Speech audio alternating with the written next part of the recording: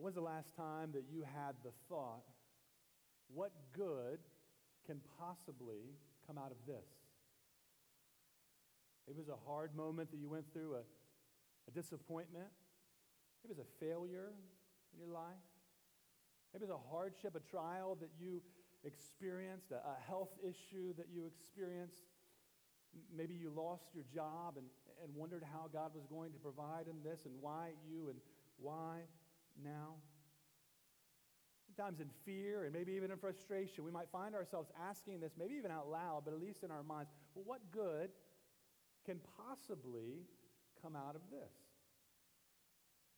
You know, one of my birthday traditions, it was my birthday this past week, one of my birthday traditions is to take that Starbucks free birthday reward, to go get that venti, and to sit down, and I just look at my calendar. I go back to a year prior, and I just look at all the things on the calendar. I look at trips that we would take, I look at meetings that we had, just kind of memories to go through. And so I did that again this year, and my wife asked me afterwards, was that encouraging? And I said, well, no, not really. Felt a little bit like punishment, going back and reliving 2020 and 2021, right? It really wasn't that encouraging to sit back and look and see missions trips canceled and things changed and vacations canceled and a Christmas family gathering that didn't happen because of family members who had COVID and we couldn't meet at their house and all sorts of things that I was kind of reminded about that recently I've forgotten as things feel a little bit normal now. And I told her, I said, it really wasn't that encouraging looking at that, but what is encouraging is to see where we're at now and see God's provision and see that He was faithful the whole time to provide and to sustain. And don't we find ourselves in those situations where what's encouraging isn't our circumstances? Certainly our disappointments remind us that we can't find hope in our present circumstances. We can't just hope that circumstances change and then therefore things will be okay. Our hope is in the God who rules over every circumstance, who rules over every season, the God whose promises never fail, whose plans cannot be stopped, who reigns and rules this morning, the God who has loved us in Jesus Christ. Our hope is found in Him. You know, even as you read through the story of the Bible, imagine if you had not heard the book of Genesis before. Imagine if the first time that you had heard the words of this book is when we started it this past year. Put yourself in the shoes of the original audience as Moses is recounting to the nation of Israel their history. And imagine like you didn't know how the story ended. And here are the twists and here are the turns. And what is God going to do in this? Imagine that you heard about God creating Adam and Eve in His likeness and in His image, putting them in paradise, where the greatest thing about the Garden in Eden wasn't just living in fellowship with the animals and all this delicious fruit to eat, but the greatest thing in paradise was a relationship and fellowship with the God who created them. And they lost it. They disobeyed God and rejected His loving authority over them, eating of the fruit, kicked out of the garden. And you might wonder, well, what good is God going to bring out of this? And their sons, Cain and Abel, it took just one generation for murder to come into the world. Cain killing Abel. Now, Abel was the one that God promised that He would send redemption through the line of Abel.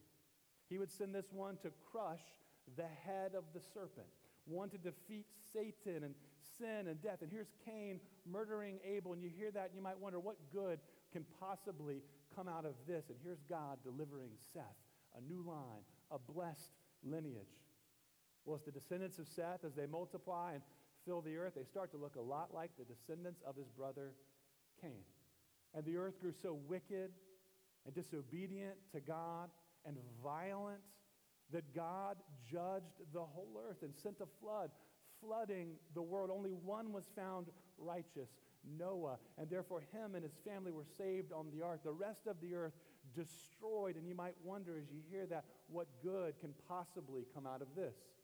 Well, in Noah, God brought a new beginning, hope that would come in Noah, a new beginning with his three sons called to multiply and fill the earth once again. And while they obeyed God in multiplying and filling the earth, their descendants quickly led to this place, this gathering in a city called Babel, a tower built to display the glory of people opposing the glory of the one true God. And here comes God's judgment once again, scattering the nations, dispersing them across the face of the earth, dividing them by language and by nation and by ethnicity. And you might look at that and wonder, what good can possibly come out of this?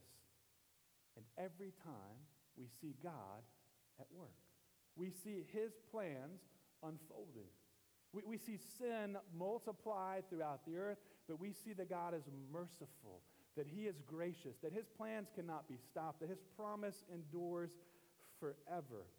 Even with the people of the earth divided and scattered across the face of the earth, we see God's good plan still being administered. And that's what we look at today as we take a closer look at Genesis chapter 11. Turn with me to Genesis chapter 11. We're going to be in verses 10 through 32. We're going to go ahead and just finish off the rest of this chapter today. This will be our last installment of Genesis for a little while. I'll preach next week, Lord willing, kind of a one-off sermon in 2 Timothy.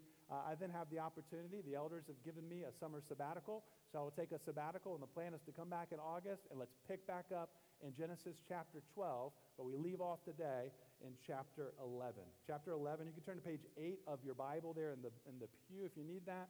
So if you don't own a Bible, just take that Bible home with you today. That's our gift to you. We're going to be looking at Genesis 11. The best way to stay engaged, track along with what we see there in the Bible. We find ourselves looking at a genealogy again today, and I'm going to approach it as I have other genealogies by reading it as we go, and I know you love hearing me try to pronounce these Hebrew names. We're going to make our way through that again today. Now, the genealogy here in chapter 11, it goes with the genealogy that we saw back in chapter 5, the genealogy of Seth. Now, in chapter 5, there were 10 generations listed there, 10 generations from Seth to Noah. And here in this genealogy in chapter 11, there are 10 generations listed from Shem to Abram. So track with me here. Together, 20 generations trace a line from Adam to Abram. 20 generations who would be named. And of course, Abram later named Abraham. Adam, the first man. Noah, the new beginning for humanity. And Abraham, the father of Israel, who became the father of a multitude, the one that God would use to bless the nations. And we mentioned this earlier on when people asked the question, well, was Adam historical? Was he a real figure? Well, of course he was.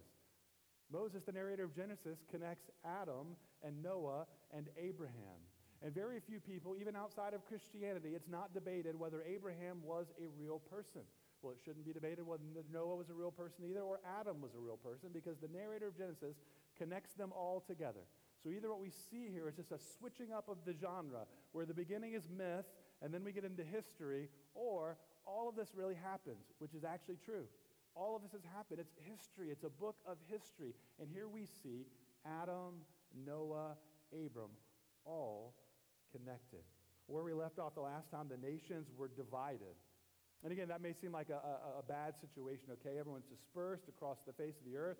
There's confusion. They can't understand one another's language. But this would actually be the stage that was set for Abraham to be blessed as the father of all nations. And ultimately, from the line of Abraham, for the Lord Jesus Christ, the Messiah, the Son of God, the promised serpent crusher to come from this line.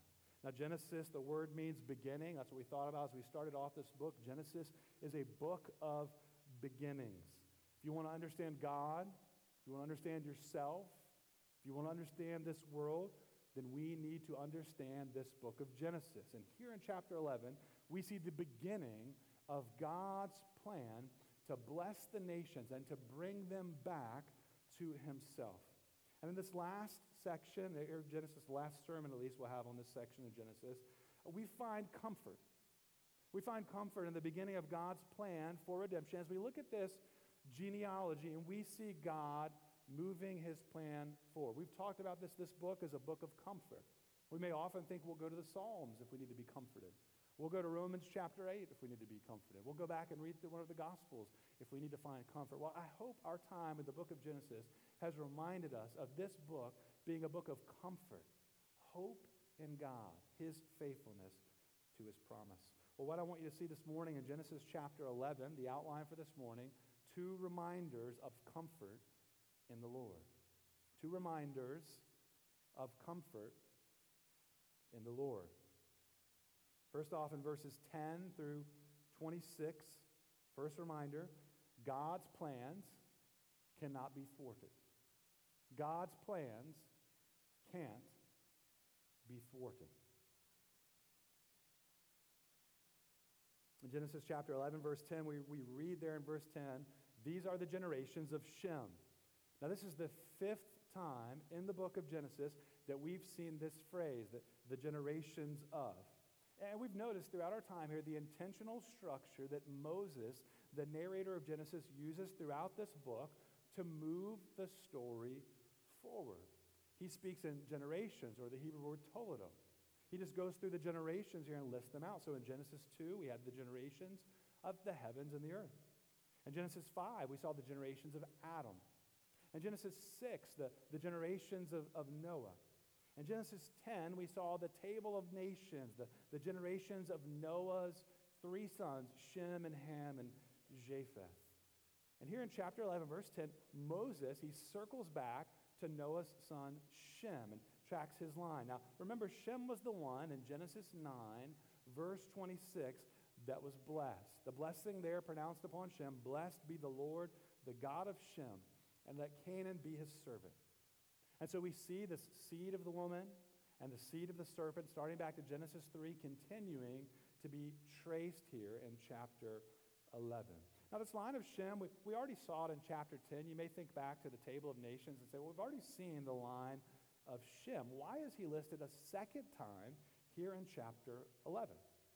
Well, as we make our way through this genealogy, we'll see that this particular genealogy makes a different way through Shem's descendants. It goes a different direction. And there are a few differences to notice here in the genealogy. Number one, we see shorter lifespans after the flood. It's one difference we see here. So in verse 10, we see that Shem lived to be 600 years old. And then down in verse 24, the lifespan of Nahor is significantly less. He lived for 148 years. So with the spread of sin and wickedness, we see life expectancy decreasing after the flood. As we make our way through the rest of Genesis, we'll see that Abraham lived for 175 years, and then Joseph for 110 years. And again, I think we should take this all as these are real years. Just like it was real that Joseph lived 110 years, it's real that we see here Shem living 600 years. There's something for us to track here throughout the story of Genesis as we see the spread of sin and wickedness and death and the impact that has on humanity. Another difference we notice here is that this genealogy, it's not intended to be a complete family tree of descendants. So you see the phrase other sons and daughters, it's repeated here. So it's selective who's being mentioned. I think these 10 generations are lined up to match the previous 10 generations listed back in Genesis chapter 5. So we see a movement here away from highlighting the spread of sin and death. You don't find the phrase, and he died, in this particular genealogy. It's absent from this chapter while it was repeated through the genealogy of chapter 5. And so this genealogy has a noticeable shift from highlighting the spread of sin and death to focus in on God's promise. Well, let me read for us, starting in verse 10 here of chapter 11. These are the generations of Shem. When Shem was 100 years old, he fathered Arpachshad 2 years after the flood. And Shem lived after he fathered Arpachshad 500 years and had other sons and daughters. When Arpachshad had lived 35 years, he fathered Shelah. And Arpachshad lived after he fathered Shelah 403 years and had other sons and daughters. When Shelah had lived 30 years, he fathered Eber. And Shelah lived after he fathered Eber 403 years and had other sons and daughters. When Eber had lived 34 years, he fathered Peleg. And Eber lived after he fathered Peleg 430 years and had other sons and daughters. When Peleg had lived 30 years, he fathered Reu. And Peleg lived after he fathered Reu 209 years and had other sons and daughters. Let's pause for a moment here in this genealogy. If you notice verse 16, it's the midpoint. It's the dividing line of this genealogy. We see Eber and his son Peleg mentioned. Now, back in chapter 10, Eber and Peleg, they were mentioned there, but the rest of the lineage in chapter 10 traced through Eber's other son, Joktan. Joktan's line was traced back in chapter 10, but here, the descendants of Peleg are traced. Now, why is that an important detail? I mean, these are just both weird, unusual names, maybe even not that familiar in the rest of the story of the Bible. Well, there's an important difference here, a different direction that's traced. If you trace Joktan's line, it led to Babel, a place of dishonor to the one true God. Now, remember that the name Eber, we look back in chapter 10, shares the same root word as Hebrew. Through Peleg, the Hebrews could trace their roots all the way to Abram. So Peleg's line led to Abram. It led to promise, led to hope, led to blessing for the nations. One commentator put it like this: Joktan's line led to disgrace, and Peleg's line led to grace, to God's plan of redemption. Again, in the middle of this mess, what good would God bring out of this? Well, he would bring grace. His plan could not be thwarted. He was working the entire time to bring about the blessing that he had promised. His grace was on the move. Let's keep tracking. Let's look at verses 20 through 26. Starting in verse 20. When Reu had lived 32 years, he fathered Serug. And Reu lived after he fathered Serug 207 years and had other sons and daughters. When Serug had lived 30 years, he fathered Nahor. And Serug lived after he fathered Nahor 200 years and had other sons and daughters. When Nahor had lived 29 years, he fathered Terah. And Nahor lived after he fathered Terah 119 years and had other sons and daughters. When Terah had lived 70 years, he fathered Abram, Nahor, and Haran. Moses has moved the story forward here from Adam to Seth to Noah to Shem to Abram, who would be named Abraham. In other words, God's plan could not be thwarted. His promise endured through the murder of Abel. His promise endured the flood. Everything was destroyed in the flood except for what was on the ark, Noah, his descendants, and the animals there. But God's promise endured through the flood, through Babel, where the nations were scattered, where there was confusion caused by speaking different languages and division. Yet this would not stop the blessing and the plan of the Lord. God brought good out of all of this. That's what the original audience would have heard. They would have been tracking with this. They'd have been following this name. And they would have thought, wow, look at God's faithfulness. Look at his grace. Look at his provision. You know, we began this series, as I mentioned earlier, in the book of Genesis, pointing out that this is a book of comfort. Moses wrote the book of Genesis to comfort God's fearful people, the wandering nation of Israel, wandering in the wilderness. Through this book, he taught ancient Israel that their God is the sovereign king of the universe, the creator of the ends of the earth. That is their God. The one who created the universe, he reigns and rules over it, meaning he is the Lord of history. He taught them here in the book of Genesis about the sovereignty of God, that everything that exists in the universe was made by their God, and therefore all of creation and all of history is completely under his control. We often feel like life is out of control. God's never out of control. We are often caught off guard. There are often twists and turns and surprises and disappointments in our life. That never happens with God. He reigns and he rules over all of history. He has a plan that is sure. Nothing can redirect his plans. Nothing happens apart from what his will decrees. He's not like us in that regard. He's sovereign. He's in control, and that's a good thing. It brings us rest. It's why we come here this morning. We're not all out on a golf course or eating brunch somewhere, because our hope is in God. Our hope's not just in what the next day can bring us, what type of enjoyment we can possibly muster up here on earth. In fact, our enjoyment is rooted first and foremost in this God who created us, that we get to have a relationship with him through his son, Jesus Christ. You see, this genealogy reminds us as Christians that we can take comfort that the God who created everything in the beginning will redeem everything in the end. He is the creator. He's the redeemer. That's how he's presented in the book of Genesis. Take hope in this one who created everything by the power of his word, spoke light into darkness by saying, "Let there be light." This creator, he is the redeemer. He's full of power. And just as he created by the power of his word, he is redeeming by the power of his word today, working his plan as he reigns from heaven. You see, Moses began telling God's people their history in the book of Genesis by holding God up as this sovereign creator and the redeemer.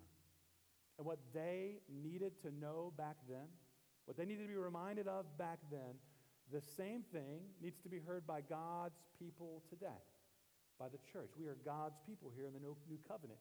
We need to be reminded today that since God created everything in the universe, it is all under his control. Through trial, through temptation, through sin and failure, through suffering, our God is right there with us. We are his people. He's with us the whole time. We might often wonder what good can possibly come out of this. But God's never wondering that. He's never wondering what he should do, or did he make a mistake, or should he not have done this. God is at work the whole time for his glory and for the good of his people. And isn't that one of the greatest means of comfort for the Christian? To know that the God who loves you in Christ is in absolute control. To know that the same God who created this world, he's holding it together. To know that there's no need to panic. There's no need to try to secure a future for ourselves. God has a future for us. It's so much better than you and I could write. It is so much better than what you and I could draw up. He has a future that is good for us, and it ends with us getting more of him. The one who created the world and all that is in it, he's reigning right now. His plans unfolding from heaven, his purposes, they will be accomplished. His plans cannot be thwarted. This is his world, and he's in control. I believe that's what the nation of Israel heard as they went through this genealogy. For us, it might just be a part of our Bible reading plan that we buzz through to get through to the good stuff, right?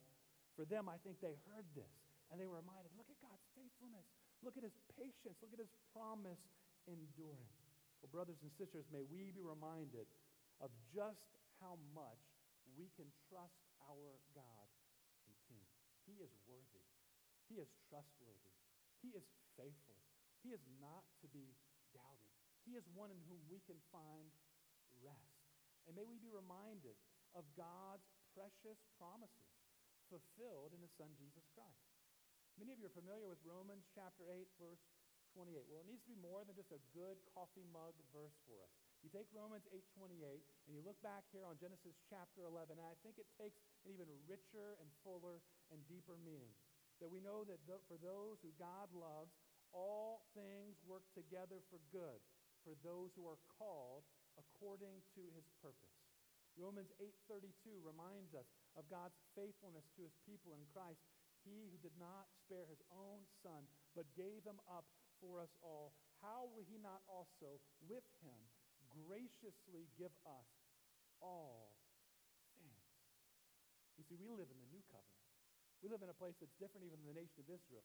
We look back on the cross and the empty tomb. Indeed, that's why we gather here this morning to praise God for what he's done through the death and the resurrection of Jesus Christ. And so we know that all the promises of God have been sealed in Jesus. They are yes and amen in him. We find rest in a person, and his name is Jesus. Amen?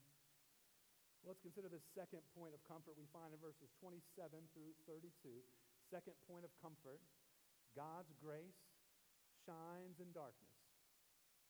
God's grace shines in darkness.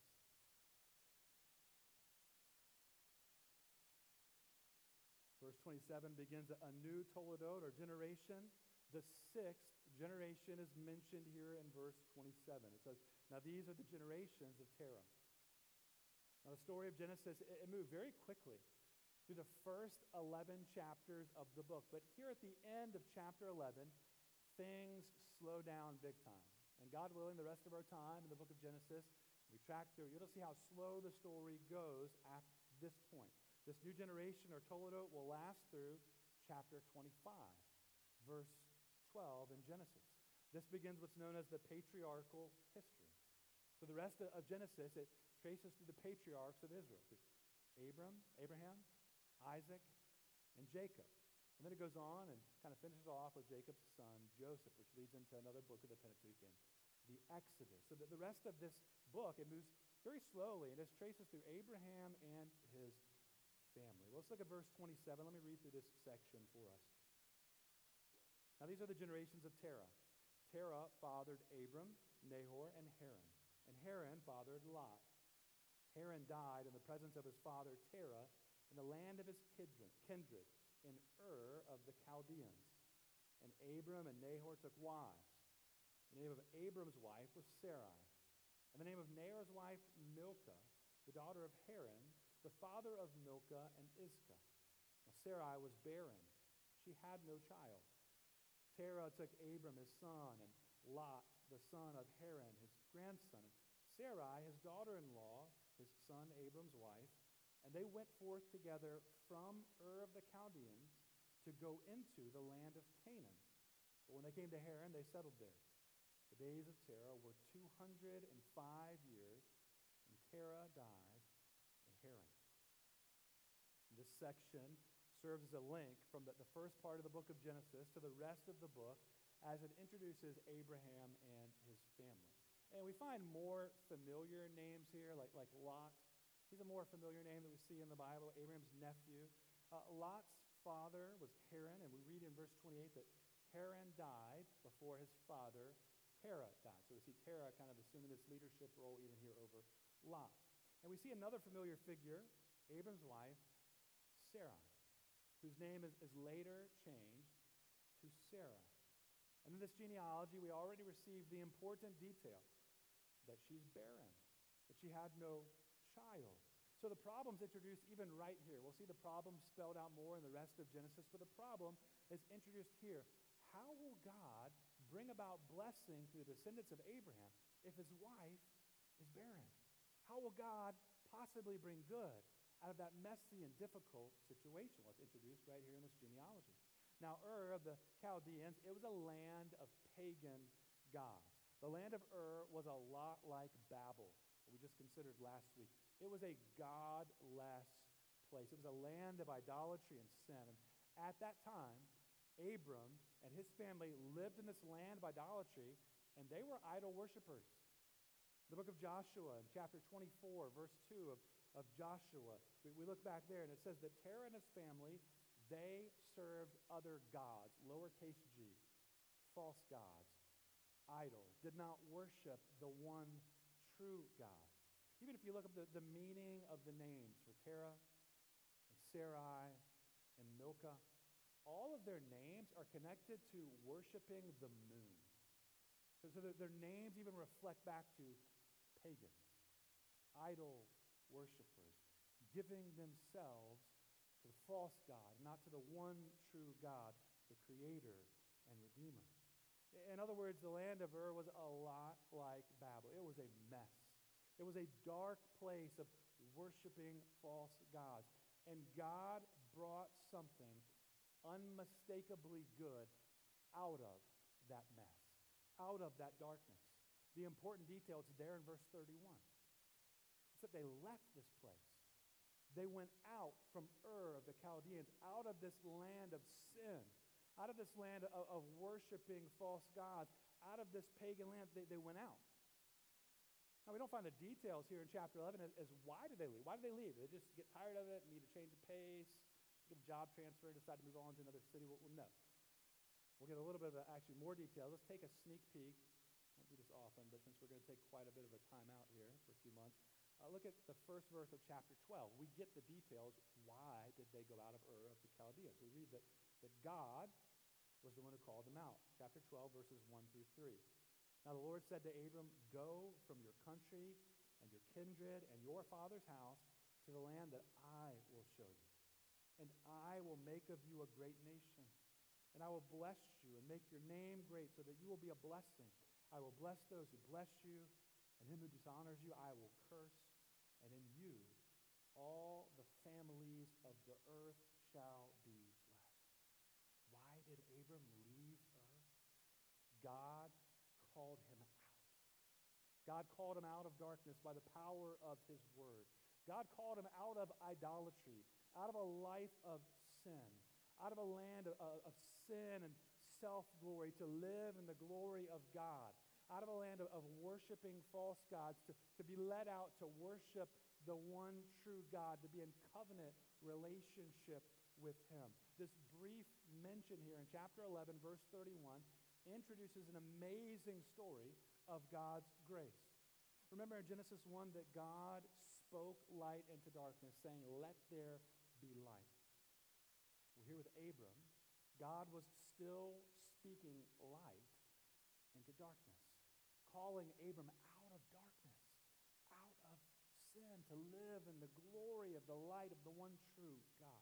And by faith, Abram left.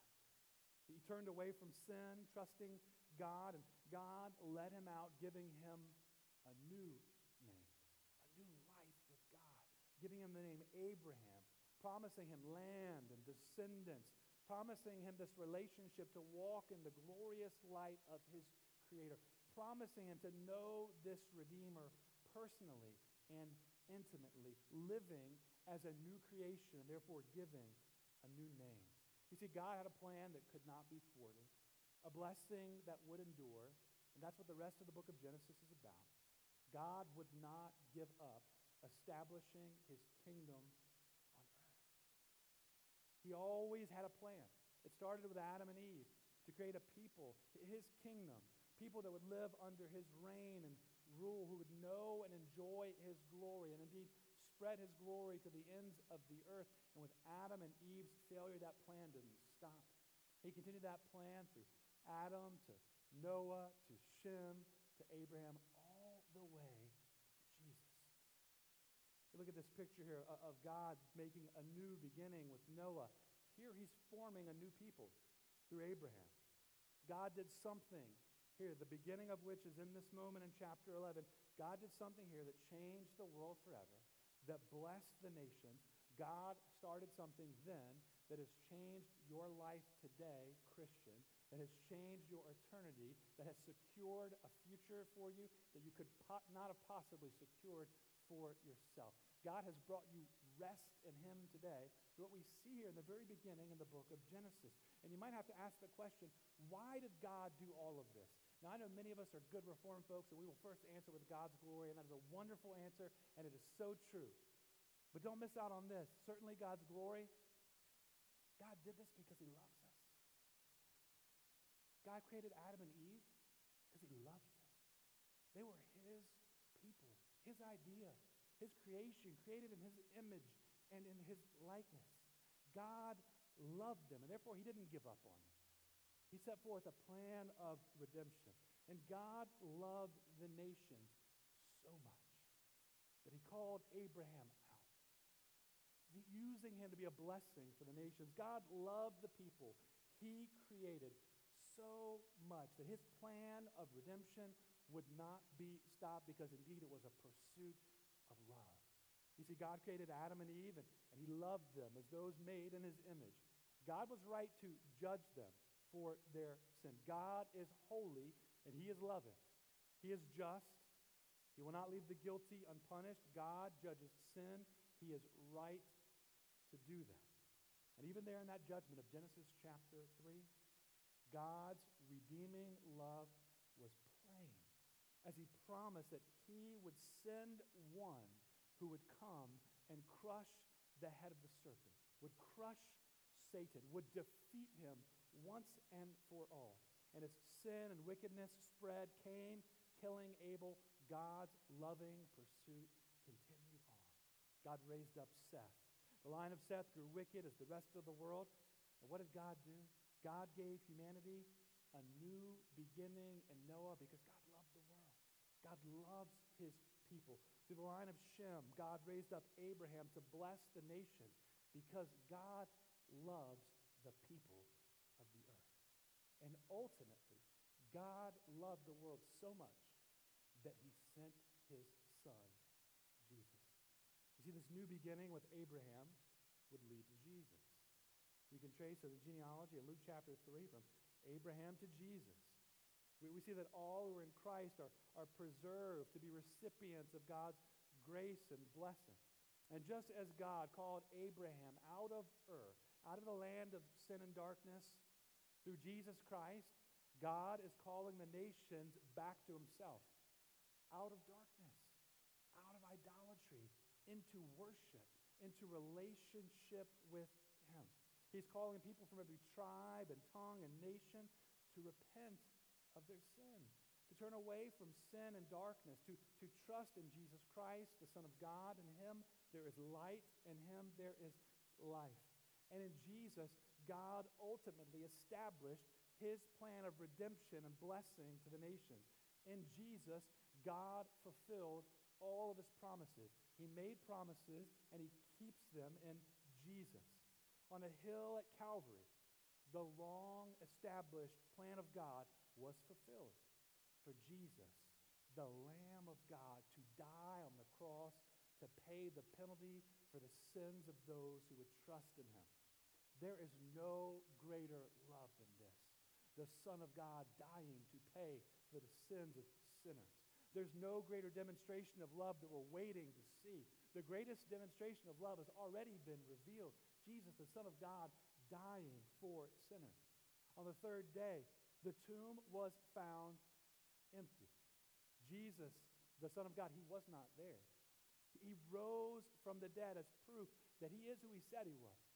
He's the long-awaited one, the Messiah that came to ransom captive Israel, to save them from slavery and sin and death. He's the one that was promised in Genesis chapter 3:15, the only one who's powerful enough to crush the head of Satan the serpent, Jesus, the Son of God. There's no one like him.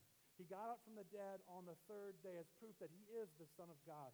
And in Jesus Christ and in Christ alone, there is victory over sin and Satan and death. In Christ, the nations are blessed. That's why we care so much about the gospel getting to the nations. It's why we pray on Sunday mornings, trying to make our way through country after country.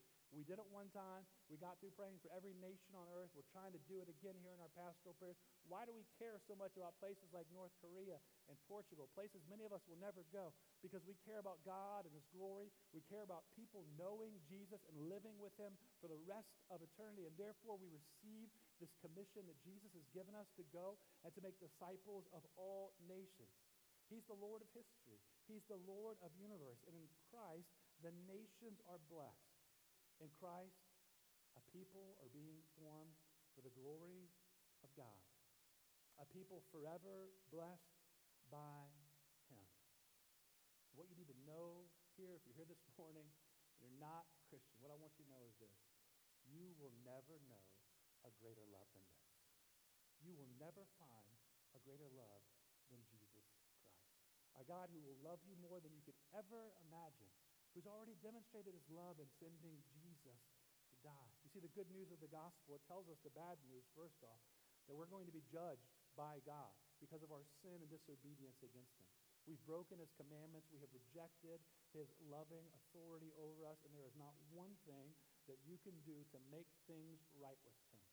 There's nothing you can do in good works or charitable efforts to bridge the gap that is created because of sin between you and the holy God who created you. But there is good news this morning. There's good news that Genesis has pointed us to. Jesus Christ, the descendant of Abraham, the only one who lived perfectly, the only one who could pay for sin by dying on the cross and taking the punishment that you and I deserve because of our sin against God. Jesus paid the price. He rose from the dead, and he offers new life this morning, right now, to anyone who would turn and put their trust in him. Would you turn and trust in him today? If if you don't know this God, if you've not put your faith in Jesus, would today be the day that you come to know him and live in relationship with him? I hope it is. You can talk to any of our pastors at one of the doors on the way out. Talk to someone sitting around, any of our members. They'd be happy to talk with you more about what it would look like to repent of your sin, to find salvation and forgiveness of sins in Jesus Christ today. Well, brothers and sisters, as we close out this portion of Genesis, may we be reminded that our comfort is found in God alone. Our comfort is found in God's faithfulness to his promise. He makes promises, and he keeps them. And he's kept all of his promises in Jesus Christ. And when you find yourself in a situation, maybe even this week, when you're tempted to think, what good can possibly come out of this? May we all remember, especially this, that God is at work for his glory and for the good of those who love him. His plans cannot be thwarted. His grace shines in darkness. His grace is more than sufficient for you and I to carry us on until that last day. And may we remember that the God who sovereignly created everything in the beginning will redeem everything in the end. May we look to Christ and rest in him, and that's what we do now as we prepare to receive the Lord's